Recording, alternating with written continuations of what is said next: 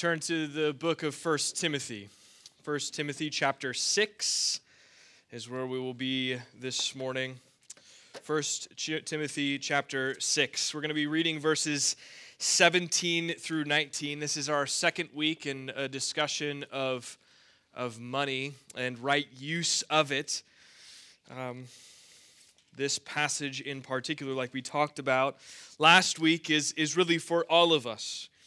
If we read verse 17 in the way that Paul intended it to come across to his disciple Timothy, if we read verse 17 in such a way that we would consider that we are the ones who are rich in this present age, not because maybe our bank account has a large number, but because we have the tendency to set our hopes on the uncertainty of riches. So this text is for all of us this morning. Verse 17, 18, and 19 in 1 Timothy chapter 6 is where we're going to be this morning. Every time we take time to talk about money, the Lord inserts our family into financial trial. That's just the reality of it. I don't know why. I think it's probably because the rubber needs to hit the road for us. Last week I told you I was having some problems with our teeth, and 24 hours after I was preaching in front of you, I was in Fargo having an emergency root canal. Which, I mean, that's not fun. It wasn't a great time. Emergency root canals also are sort of expensive. And after it was said and done, I said to Rebecca, I said, you know why I had to have that procedure done? And she said, yeah, because you're preaching on money.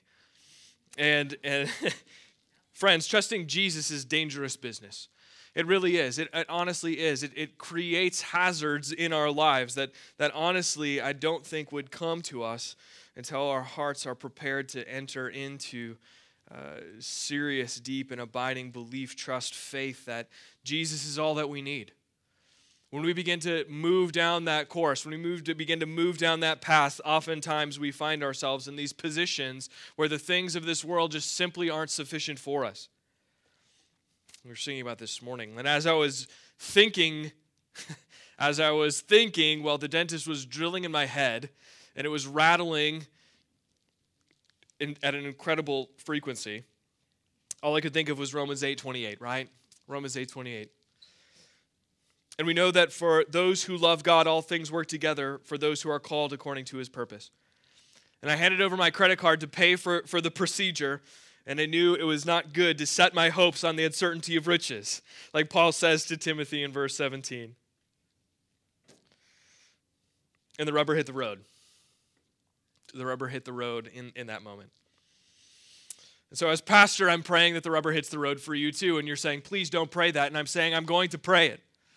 The reality is we have to have these tangible things come about in our lives in order to recognize the truth of God's word. That these aren't just words on a page. They're not just simply things and pithy platitudes that come before us on a Sunday morning and just run through our brain in one ear and out the other. But the reality is that these things, when our hearts begin to be inclined to trust Jesus, that these things will become a reality for us. The reality is how are we going to respond? So last week we just thought about verse 17, and verse 17 reads this: As for the rich in this present age, charge them not to be haughty, nor to set their hopes on the uncertainty of riches, but on God, who richly provides us with everything to enjoy. So we just thought about that verse last week, and we drew several conclusions. And I should have put these on a slide, and I didn't do that. I'm sorry. But I'm going to give you 4 of them. We're going to actually kind of unpack a little bit the fourth because it flows into verses 18 and 19. So last week we thought about verse 17. These are the 4 conclusions that we drew-ish.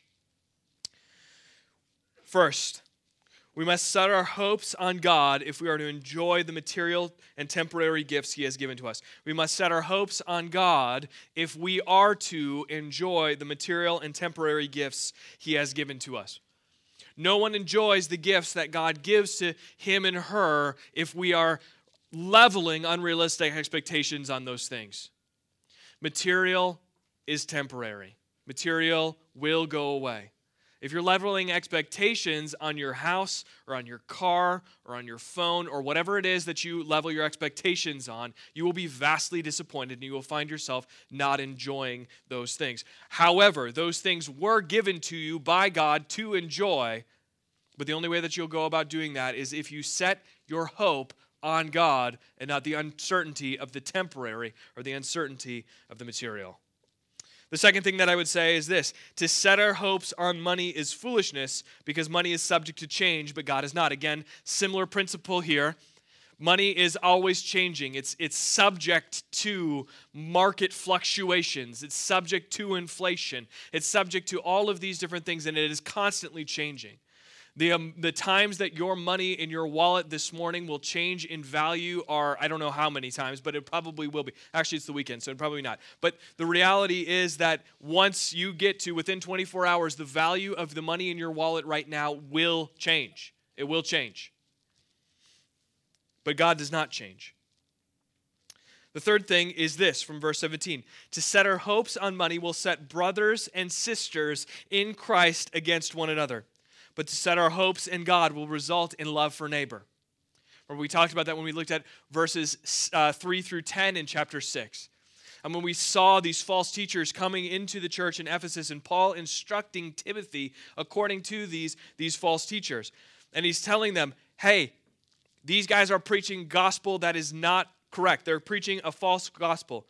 If anyone does not agree with the doctrines or teaches a different doctrine and does not agree with the sound words of our Lord Jesus Christ and the teaching that accords with godliness, he is puffed up and conceited and understands nothing. The rubric for the false teachers that Paul gives to Timothy regarding these false teachers in Ephesus is that their message would, if applied, set brother against brother, sister against sister, Christ follower against Christ follower. And so, if we, as people, hear the message that God wants us to be rich or God wants our best life now, oftentimes those ideas set brother against brother, sister against sister, Christ follower against Christ follower. Because we find ourselves walking on other people to find our best life now, to get rich quick. But God says, no, the way that we think about our money is vastly important. The way that we think about the sound words of our Lord Jesus Christ. If then the message that you hear from someone in Christian subculture, if that sets you against a brother or sister in Christ, then you can be sure that that is coming from a place of a false teacher. Fourth and finally, and we're going to pack this one a little bit more. Fourth and finally, last week from verse 17, properly placed hope in God will bring about flourishing faith that earnestly believes God will fulfill all his promises to his people. Let me say that again. Properly placed hope in God will bring about a flourishing faith that earnestly believes God will fulfill all his promises to his people. Inversely, improperly placed hope in money will kill belief and cause doubt in the hearts of God's people. And before we dive into verses 18 and 19, I want to restate this last idea we talked about and simply say this. Simply say this. If you're struggling to believe that Christ is enough, and I mean really enough, like if you're struggling to believe that Christ is enough, and if you feel like you have to have the ability to perform, to get right before God, I know that that's true for many of you in this room this morning. If you feel like you earn God's favor, if you feel like God couldn't possibly save you of all people because you don't know the things that I've done, God knows. If you're getting run over by a particular sin this morning, if you're getting run over by a particular sin, maybe it's lust, maybe it's greed, maybe it's anger, maybe it's unforgiveness. If you're being run over by a particular sin this morning, friends, Christ is enough.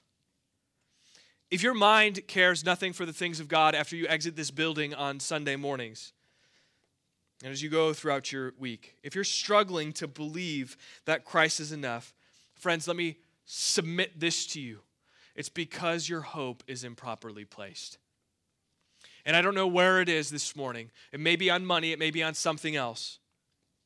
But I ask you to consider this morning, is your hope properly placed? Like Paul says in verse 17, not to set our hopes on the uncertainty of riches or the uncertainty of anything in this present age, but on God who doesn't change, who is eternal. Friends, if that's you, consider that which you think would fix your problems. if you're wondering, well, what does it mean? How can I consider what it means to hope in something other than God? Just ask yourself the question, what do I think right now would fix my problems? Is it a little bit more cash flow? Or is it God through the atoning work of Jesus Christ? Or something else altogether? If it's something else, I would encourage you this week, please pray. I'm praying for you. The reality is we need to begin to think about placing our hope properly in God and Him alone. He alone can correct our problems. He alone can restore our relationship with Him. He alone can restore our relationship with others. He alone can light our path. Only He can call you son or daughter. Only He can deal with your sin. Only He can deliver you from bondage. Friends, only He can satisfy your every longing. And that we would know that God, who can do all things and abundantly more, is not a prefabricated God who acts more like a vending machine than the God of the universe. This is not a God who is biting His fingernails hoping that we get it correct. This is a God who is sovereign over all things, who is in control of everything, and who can be the soul satisfying thing that you need throughout the course of your week. He is a God who gave His only begotten Son that you might become His child, and that the fullest realization of this world would come where we fix our hopes, not in the temporary, but in eternal, thereby seeing the temporary as a wonderful gift for us to enjoy.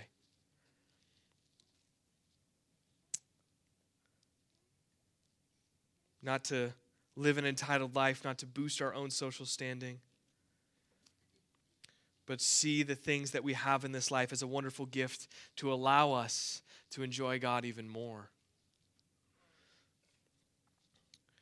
God gave you that food and drink to enjoy. God gave you that vehicle to enjoy. God gave you that house to enjoy. But you will never enjoy them if you don't first realize that they can't deliver you satisfaction and only God can fully satisfy. He gives us gifts in the temporary so that we might enjoy Him, so that we would not demand more, but see Him as enough.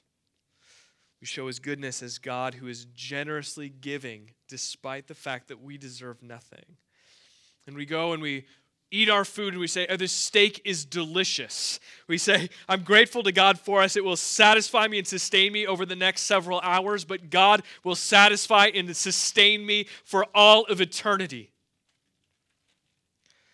I'm grateful to God for my house. It provides me shelter from the elements and peace from the stresses of life, but God provides me with shelter from His wrath when Jesus absorbed it on my behalf. An eternal peace with God is possible through our Lord Jesus Christ. Could it be that your dwelling place, the four walls where you find yourself at the end of your day and resting your head on your pillow, is a picture of God's goodness to you in Christ Jesus, saying you are sheltered from the wrath of God just like you're sheltered from the freezing cold and the snow.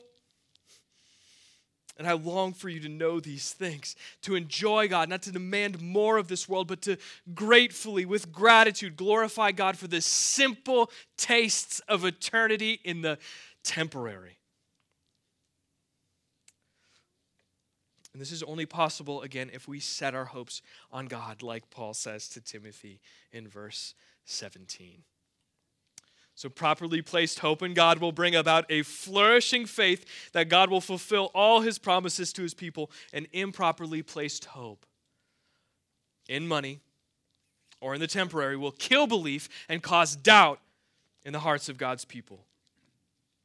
That understanding is fundamental then to the next two verses, verses 18 and 19. Let me read these for us. I'll read 17 again. And 18 and 19. As for the rich in this present age, charge them not to be haughty, nor to set their hopes on the uncertainty of riches, but on God, who richly provides us with everything to enjoy. They are to do good, to be rich in good works, to be generous and ready to share, thus storing up treasure for themselves as a good foundation for the future, so that they may take hold of that which is truly life. So two things then to consider in verses 18 and 19 this morning. Two things here. First is simply this: generosity and good works display true riches. Generosity and good works display true riches. And then secondly, money has temporary worth, but eternal importance. Money has temporary worth, but eternal importance. So we'll take those in turn. The first one then, generosity and good works display true riches. So again, look at what Paul writes here in verse 17, not setting our hopes on the uncertainty of riches, but on God. And then to do good, right? In verse 18, he says, they are to do good, to be rich in good works, to be generous, and be ready to share. So he gives those four things there, right? And they're all kind of related. And oftentimes when we see lists like this, it's for emphasis. Now, they each have their own little understanding, but Paul says these four things because he really wants to drive across to Timothy that this is what it looks like. This is what it looks like for believers in Christ to use their money, use their resources properly. They are to do good, to be rich in good works, to be generous, and to be ready to share. Those four things.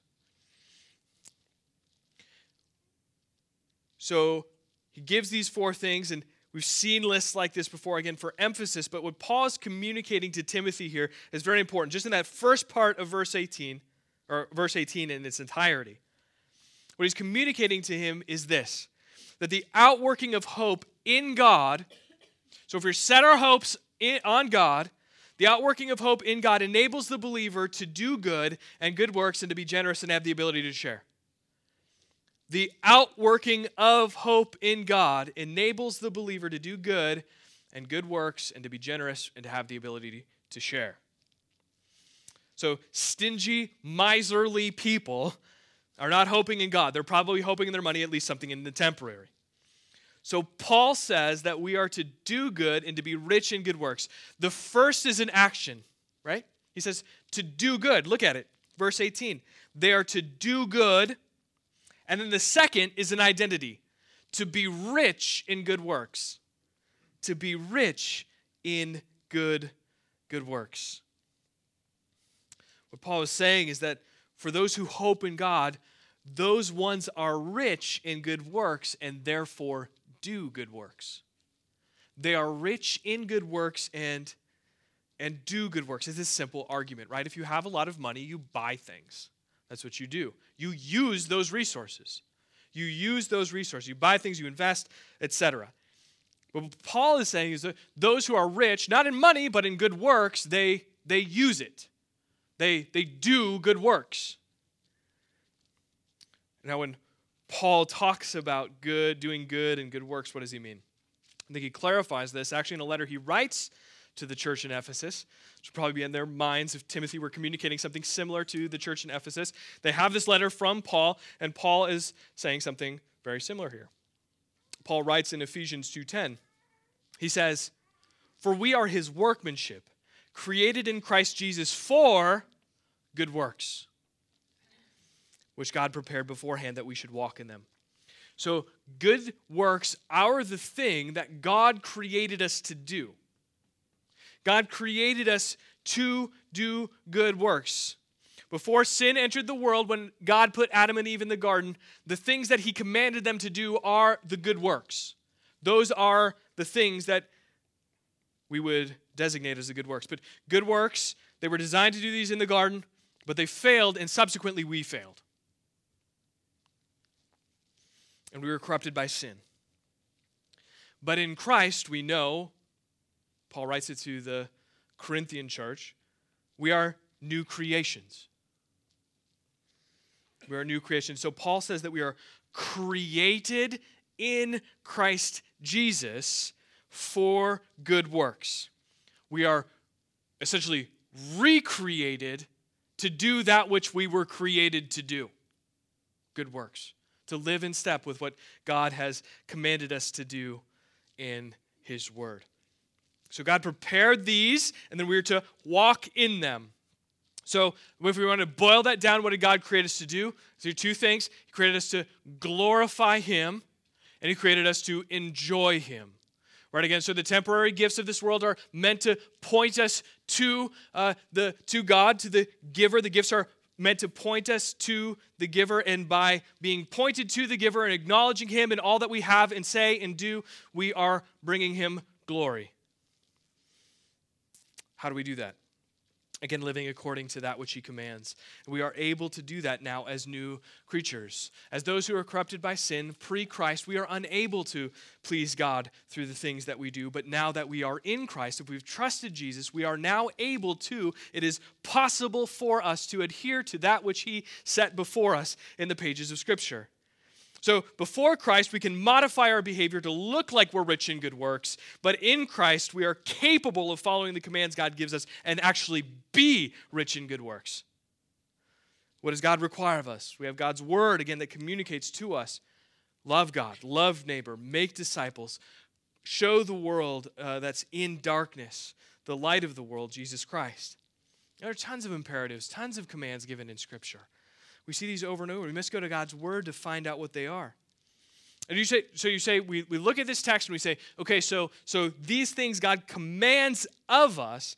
Then we say, why do I have to do good works and be rich in good works? Aren't we under grace, right? And you're like, that sounds like legalism if you're saying I have to do something. Friends, a lot of Christians fall into this trap and then they ignore their Bible, ignore the imperatives that are contained there, and they live their life according to what they think is best. But don't fall into this trap. Legalism is thinking adherence to the law saves you. That's not what we're saying at all. That's not what Paul is saying at all. In fact, when Paul says in Ephesians 2:10, when he says that we're created for good works that we might walk in them, that's being informed by what comes immediately before it in verses 8 and 9 of Ephesians chapter 2, when he says, "For by grace you have been saved through faith, and this is not of your own doing. It is the gift of God, not a result of works, so that no one may boast. For we are his workmanship, created in Christ for good works, which God prepared beforehand that we should walk in them." We are not saved by good works. Rather, we are saved and recreated so that we might walk in the things that God intends. Those are the good works. God didn't save you and put you on a shelf. Say, I'm done with him or her. Now we'll move on to the next person. He saved you for a purpose. If you're in Christ, that purpose is that you might glorify God by enjoying him. Displaying good works by adhering to what God commands you to do in the power of the Spirit who now dwells inside of you. He doesn't just leave us to do this on our own either. Jesus says very clearly, I'm going to send you a helper.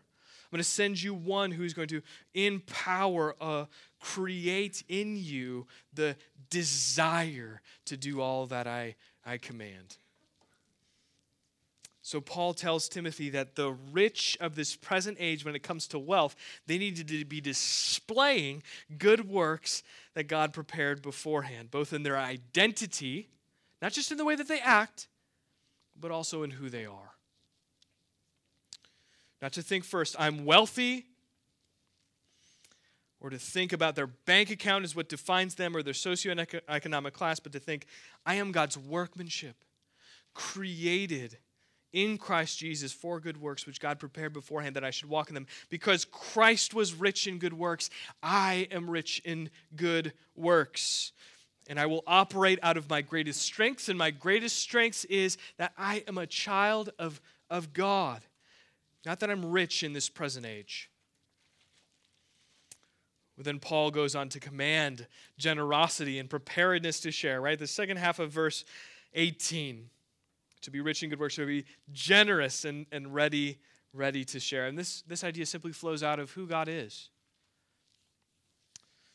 This is the most important reason why we are called to be generous is because God is a generous God. We are created in his image. We are called to be image bearers. Romans 8:32 is the place where this is abundantly clear. God is a generous God. He who did not spare his own son, but gave him up for us all, how will he not also with him graciously give us all things? He who did not spare his own son, but gave him up for us all, how will he not also with him graciously give us all things? Now that doesn't mean in a material sense. But what Paul is saying in this verse is that God will give us all things related to salvation. Nothing will be left out. It will all come from him. God will not forget a critical part of our ability to deal with or to dwell with him in right relationship. God will not forget a critical part of the necessary steps that will put us back in right relationship with God.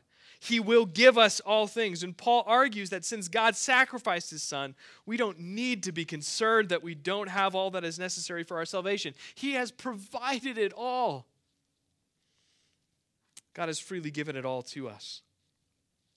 Imagine this morning you have a $500 million debt.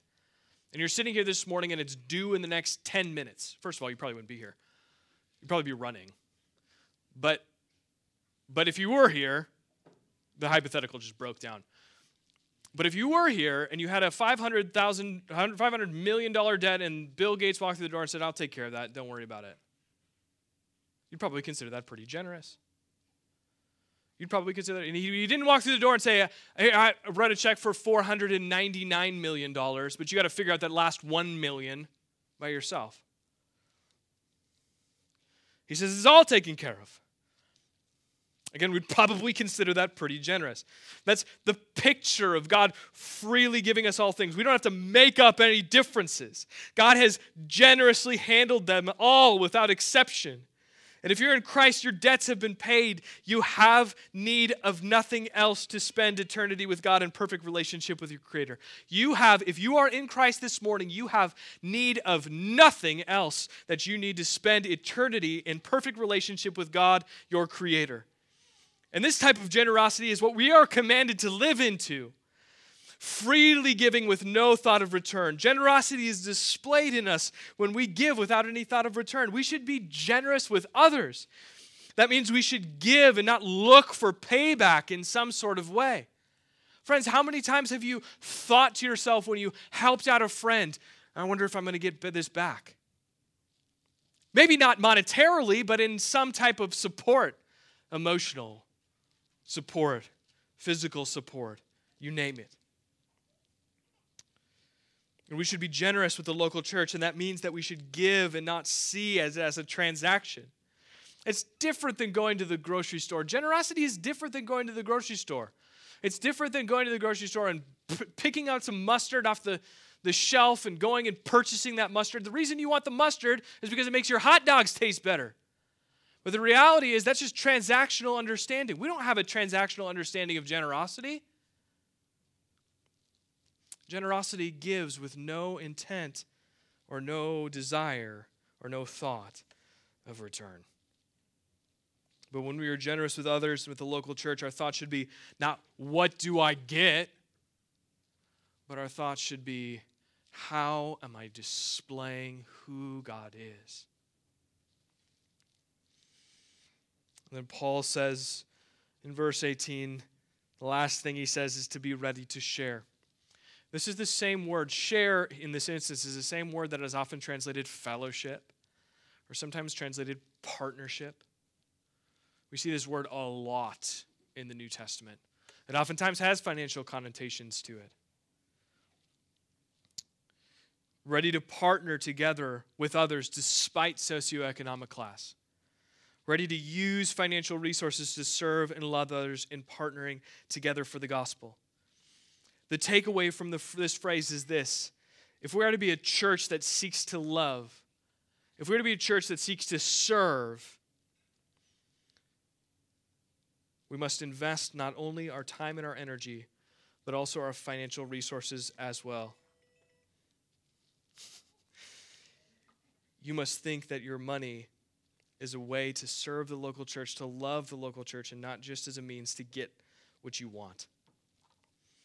And so ultimately in verse 18, Paul wants to redefine then what it means to be rich. And that moves us to our second point. He wants to redefine what it means to be rich. And there's a very simple concept that came up last week. He wants the Ephesian believers under the care of Timothy to understand that their money has temporary worth, but the use of money has eternal importance.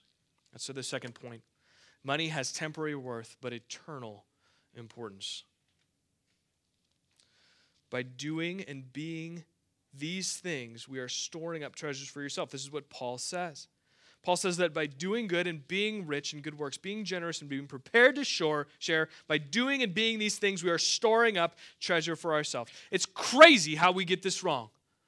This is so plain. It's so simple. And yet we get this wrong over and over and over and over again. We store up money, but that's the wrong treasure. And Paul says that the right treasure, there is a good foundation for the future that stands right around the corner of this present age.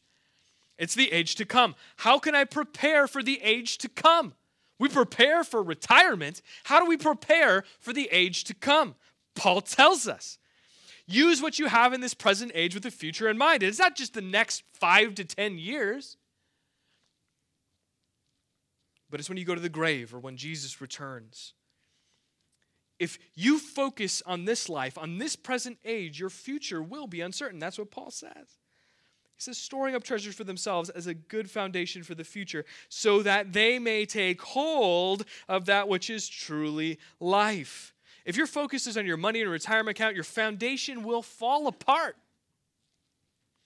If you focus on God and His Word and the mission that He's given to the local church and use your money to be a tool in the pursuit of those things, then your foundation will be solid. This is what Paul is saying.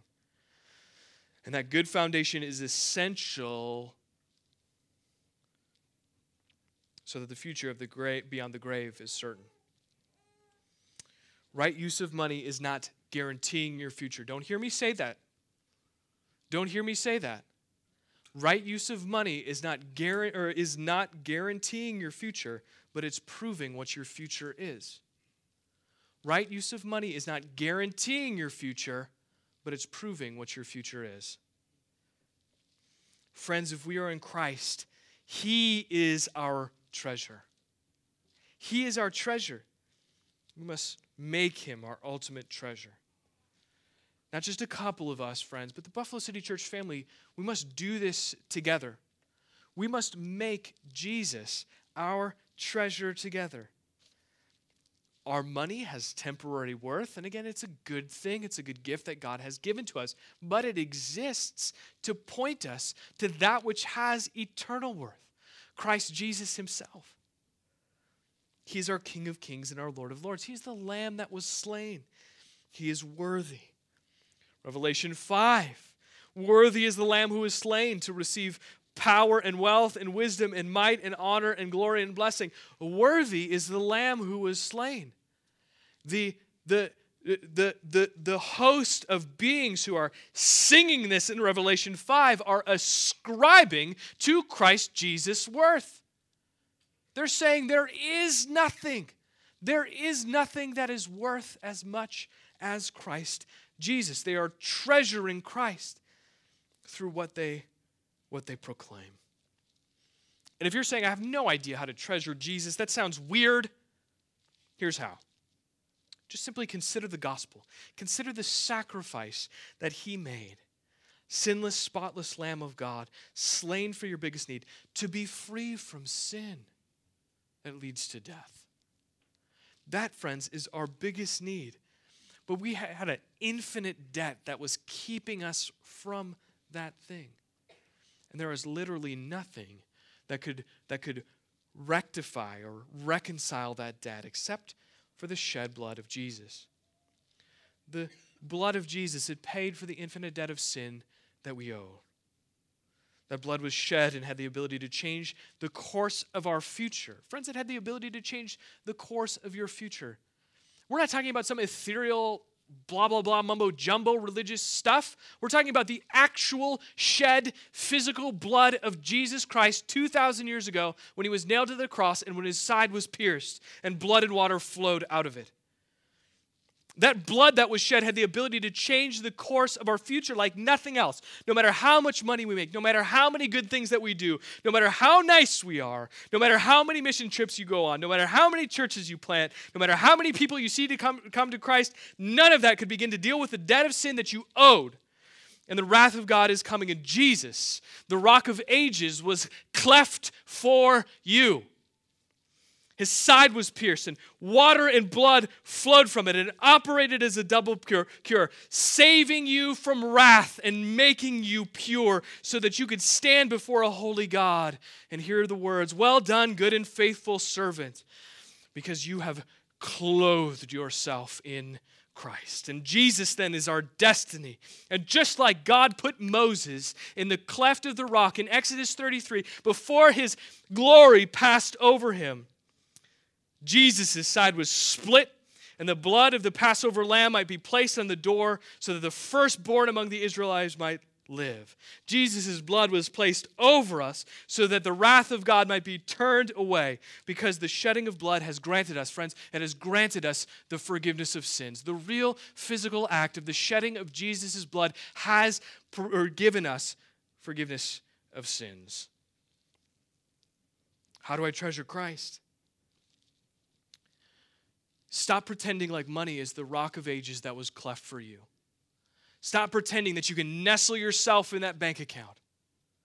Stop pretending like you can walk out of this place and that a sum of money will make you safe. You say, well, I don't do that. Again, just ask yourself, where does my heart go hard after? What are the things that consume the majority of my thoughts throughout the course of the week? Is it the precious blood of Jesus shed on your behalf? What are the things that I think will fix my problems? We treasure that which provides us with safety and security. And the rock of ages cleft for us. May we fix ourselves firmly in Him, in Jesus Christ, and not the rickety shacks that the world offers. When the storm comes and death calls our name, the rickety shacks will quickly collapse, but the rock of ages will provide the necessary shelter. Trust in Christ. Treasure Him, not money.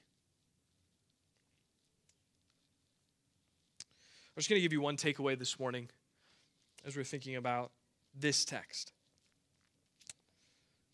They are to do good works, to be rich in good works, to be generous and ready to share, thus storing up treasure for themselves as a good foundation for the future, so that they may take hold of that which is truly life.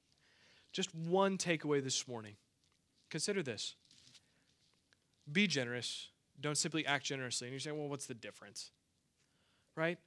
Be generous. Don't simply act. There is a difference here. As those who seek to reflect Christ to a broken world, we must understand that we are not called to only do, but to do as a result of our being. This is why that text in Ephesians 2 is so important. We are created for good works, that we might walk in them. We are created for that. We're not simply just commanded to do it or say, go do it and figure out how. No, you are actually recreated to do that very thing which God has set before you. And as those who seek to reflect Christ to our broken world, we're not called to only do, but to do as a result of our being. Jesus was a generous God, offering His life so that we might live. Friends, we are called to do the same, nothing short of our life in service to our King. This is what it means to be generous. And here's one key difference between just acting generously and being generous. I could give you a handful, but this one is important. Consistency. Consistency. Are we consistently living into generosity? Those who are generous as an identity, they are consistently generous. They're always on red alert. How can I give out of that which has been given to me? And oftentimes we think to ourselves, we need to get to a place of excess so that then we can be generous, right? I have all that I need, and now I can be generous. When in fact, that's not the way that the Bible talks about generosity at all. Out of our excess is not generous. It's taking what you have and understanding, I don't quite know how it's going to come together in the next few weeks, and still being willing to give. It's our life. Recognize that money is a tool, a good gift from God to enjoy Him more, and usually the way to enjoy God more with money is to hold it loosely and to be willing to part with it regularly. And those who are generous don't think of their giving, again, that idea that we talked about earlier, they don't think of their giving as transactional, right? They give with no expectation of return. Could we be a church that gives generously with no expectation of return? We're so desperately for us to grow through the ministry of Buffalo City Church. Friends, oftentimes in my mind, I forget our youth. As a congregation, we're 3 years old. We're 3 years old. If you haven't been with us for a while, we're only 3 years old. God has blessed us with people who are living generous lives in our midst. But the reality is we continue to grow, and as we continue to deepen our faith, as we continue to recognize who we are, we must stave off this understanding or this thought process that our giving is transactional. We must stave off these ideas. And because we're young, right, we don't have all of the robust things that churches that are older have. That's okay. We're growing into it. We're figuring it out. Would you figure it out with us? Would you put some roots down here this morning? If you're here and you're kind of floating in and out, would you put some roots down here? And would you say, this is the place in which I'm going to invest because it gives me an opportunity to be generous? When we start putting numbers on things and whatever, we start to squirm. So I don't want to talk about that. But we want to offer more equipping opportunities. We want to see our current ministries flourishing.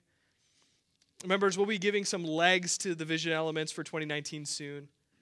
And we want to be generous, not just as individuals, but as a church also. As a church, we want to support gospel ministry in our region, in our city, in our state, globally. We want to see those things happen. We want to see them flourish. We want to support them well. We want to be generous as a local church. We want to see church planting happening in our region, and we want to see it happening globally. We want to give sacrificially of what we have as a local church to those efforts.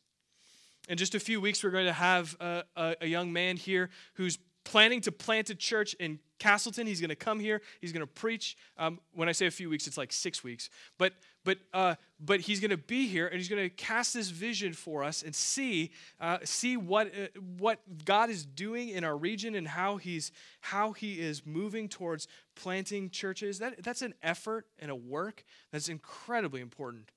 Friends, this church was planted. God is building this church here in this place. This is not a result of my efforts or Mark's efforts or anyone else's efforts. It's because God wanted this to happen, to take shape. And it has, and it's growing. But that type of work is not happening a lot in our region, in rural communities or in smaller communities like Castleton. And so we want to see those things take place, but we want to be a church that is generous so that we can see those things take place, so that we can support the work of ministry and see the gospel go out and impact lives in our region. We say that the church is God's plan A. I don't know, maybe I don't say that often. I say it in my head a lot. But the church is God's plan A. Gospel ministry is meant to flow through the local church. Don't get me wrong, parachurch organizations are wonderful. They're great. But God's plan A, right? Jesus said it very clearly. He said, I will build my church.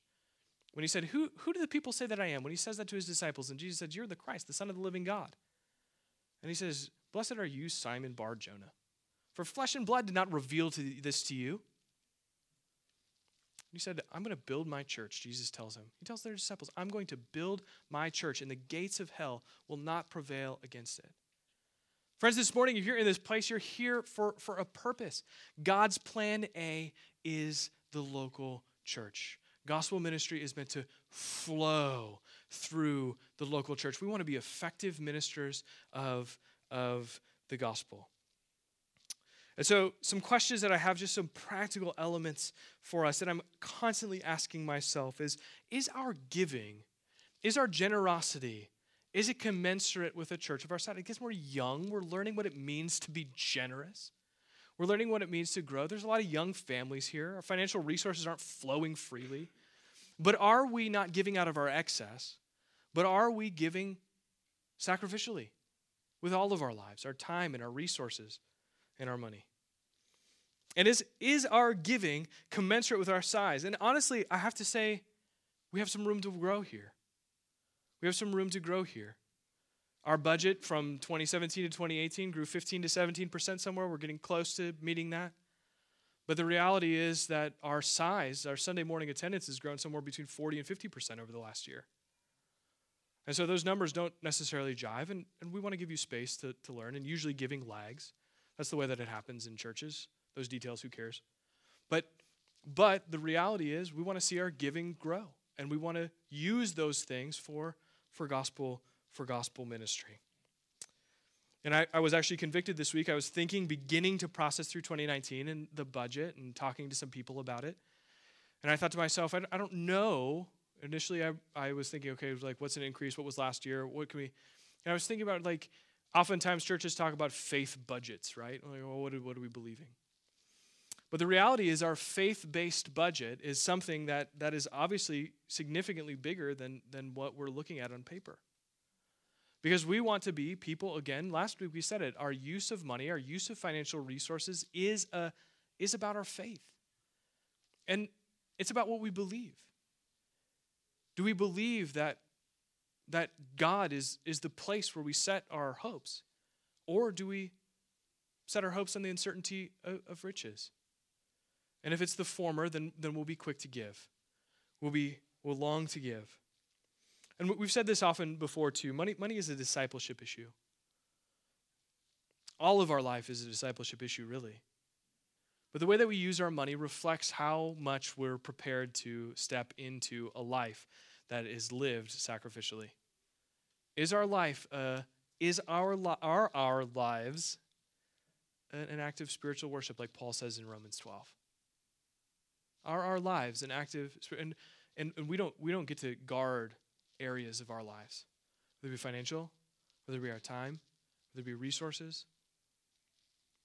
We're called to live into those things. We're called to use those things not because of what we do. It's what we do. It's just what we do. This is what the church does. But it's because we're who we are. It's because it's who God has made us. That's who God has made us to be. So that takeaway this morning, be generous. Don't just act generously.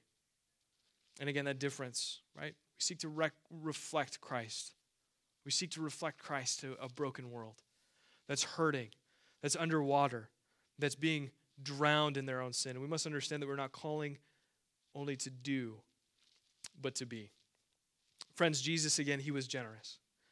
Again, he offered his life so that we might live. We want to take everything that we have and use it in service to our King. Let me pray.